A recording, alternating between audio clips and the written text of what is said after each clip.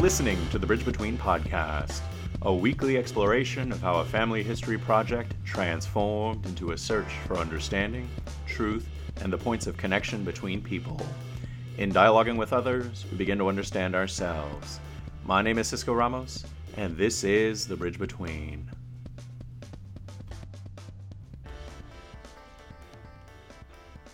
How do you measure progress? Do you know what it looks like? How it sounds? Is it something that you can hold? Can it be found in a bank account? Or in the freedoms that you exercise? Is it the expansion of your rights? The question of progress is tricky. Put aside what it might mean for a second. Put aside how you might interpret it for a moment. Does the word even make sense to you? Progress. Where's the starting point? Compared to what? To whom?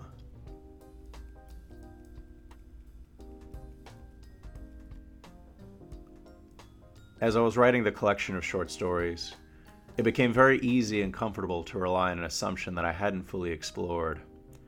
Progress is measured by opportunities across generations. I simply heard it as the following question: do children have it better than their parents? That's what I was asked while growing up. It's a question that I keep returning to today. Progress is why so many people work so hard for a future, for their kids, for a possibility. It's sometimes done on belief, almost as an act of faith. It seems pretty straightforward. We measure progress by opportunities that can hopefully translate into something tangible. Better jobs, higher levels of education, higher pay, a bigger house.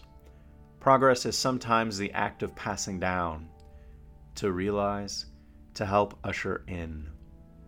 Yet digging beneath the surface, even just for a moment, revealed that that formula is grossly inadequate. It doesn't account for the intangibles in and of themselves, their inherent quality, how they make life better, simpler, and even hopefully more meaningful.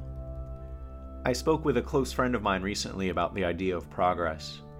And to be frank, we do not have short conversations, so this one must have lasted about 2 hours and probably even more. I shared what I was learning about my parents and their generation in the 1960s. It was a much humbler upbringing than what we were told and what I experienced. My sister and I did not have their needs. The key word there is need. The roof was over our head. Food was on the table.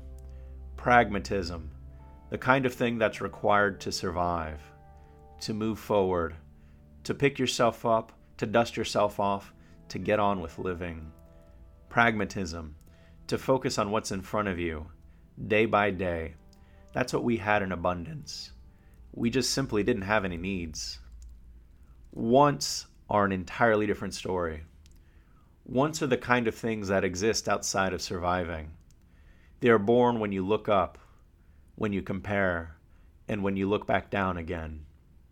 You never experience wants when times are lean, when life is rough. We definitely had wants. I told my friend that I am so appreciative that I'm living today. Any time in the past would have been terrible, whether that's the 1970s, the 50s, or even the 1870s or the 1850s. It would have been terrible. While writing the collection, I focused on a specific time period within the family tree. It was the mid-1880s. The place was Jalisco, Mexico. I wasn't just interested in what it might have been like for the campesinos on Hacienda Ledesma, where my family worked. Rather, I wanted to know what kind of intangibles might have existed for them. I originally focused on rights. And rights are an interesting question in colonial Mexico. Do they exist, and to what degree? Well, that really depends on where you stand socially, how much money you have, do you own land, who you know. So for people working as peons on the haciendas, the question of rights and your ability to exercise them probably sounded nice in theory and absolutely impossible in practice. What about formal education? Could they go to school? Honestly, the answer is no. Not formal education, at least. Formal education comes with state sponsorship. 4 walls, a roof, recognized credentials, degrees, that kind of thing. So far as I know, formal education wasn't really an experience that could have been taken advantage of. Mexico at that time was a weak state. There's the Texas Revolution, U.S. troops occupying Mexico City, the French invasion. Mexican authorities were too occupied with surviving. Formal education, as we know it, didn't really exist for common people. Perhaps you could hire a tutor, but who had the time and money for that? Certainly not my ancestors. What about freedom from hunger? That's got to be a thing. Remember, we're talking about campesinos, people who work the land. Unfortunately, according to birth and death certificates, people died from perfectly curable diseases and ailments. Hunger, typhoid, malnutrition, even dysentery.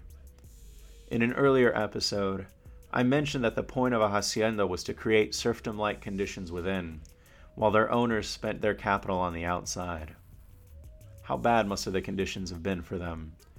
Well, I really don't know exactly, but I do know that the first thing they did when the possibility of leaving arose, they left. They headed north, into cities, with hopes of, I imagine, finding work with better pay. The haciendas that dot the Aguascalientes-Jalisco border still exist. Most are an abandoned shell, lying empty, almost like a ruin. So when I think about the broader historical picture, and return to the question this episode is named after, I am measuring progress not in the everyday, not in the hypothetical of what my ancestors may or may not have experienced. I measure progress against the previous generation, my parents, not where they ended up, or their slow slog towards betterment and mobility. That's an unfair and dishonest comparison. My benchmark for progress is based on where they started.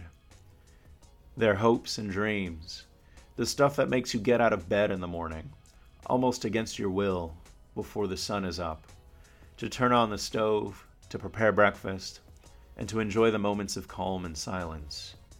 I measure progress this way because I don't know how else to gain perspective or meaningful insight. Maybe the dreams or aspirations are a little bit different.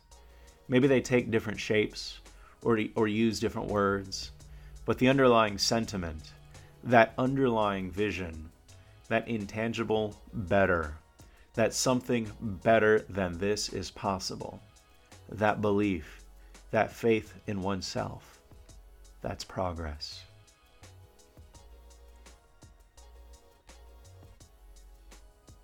Thank you for listening to this week's episode of The Bridge Between.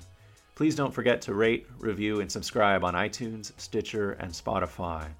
If you'd like to reach out, you can email me at thebridgebetween@gmail.com. That's thebridgebtwn@gmail.com. Or you can find me on Twitter at thebridgebetween. That's thebridgebtwn. Please reach out because I'd love to hear how the stories I'm sharing relate to your own experiences and identities. This is the conclusion of the first season of The Bridge Between. I'll be back in late January with new stories and insights. Thank you for listening.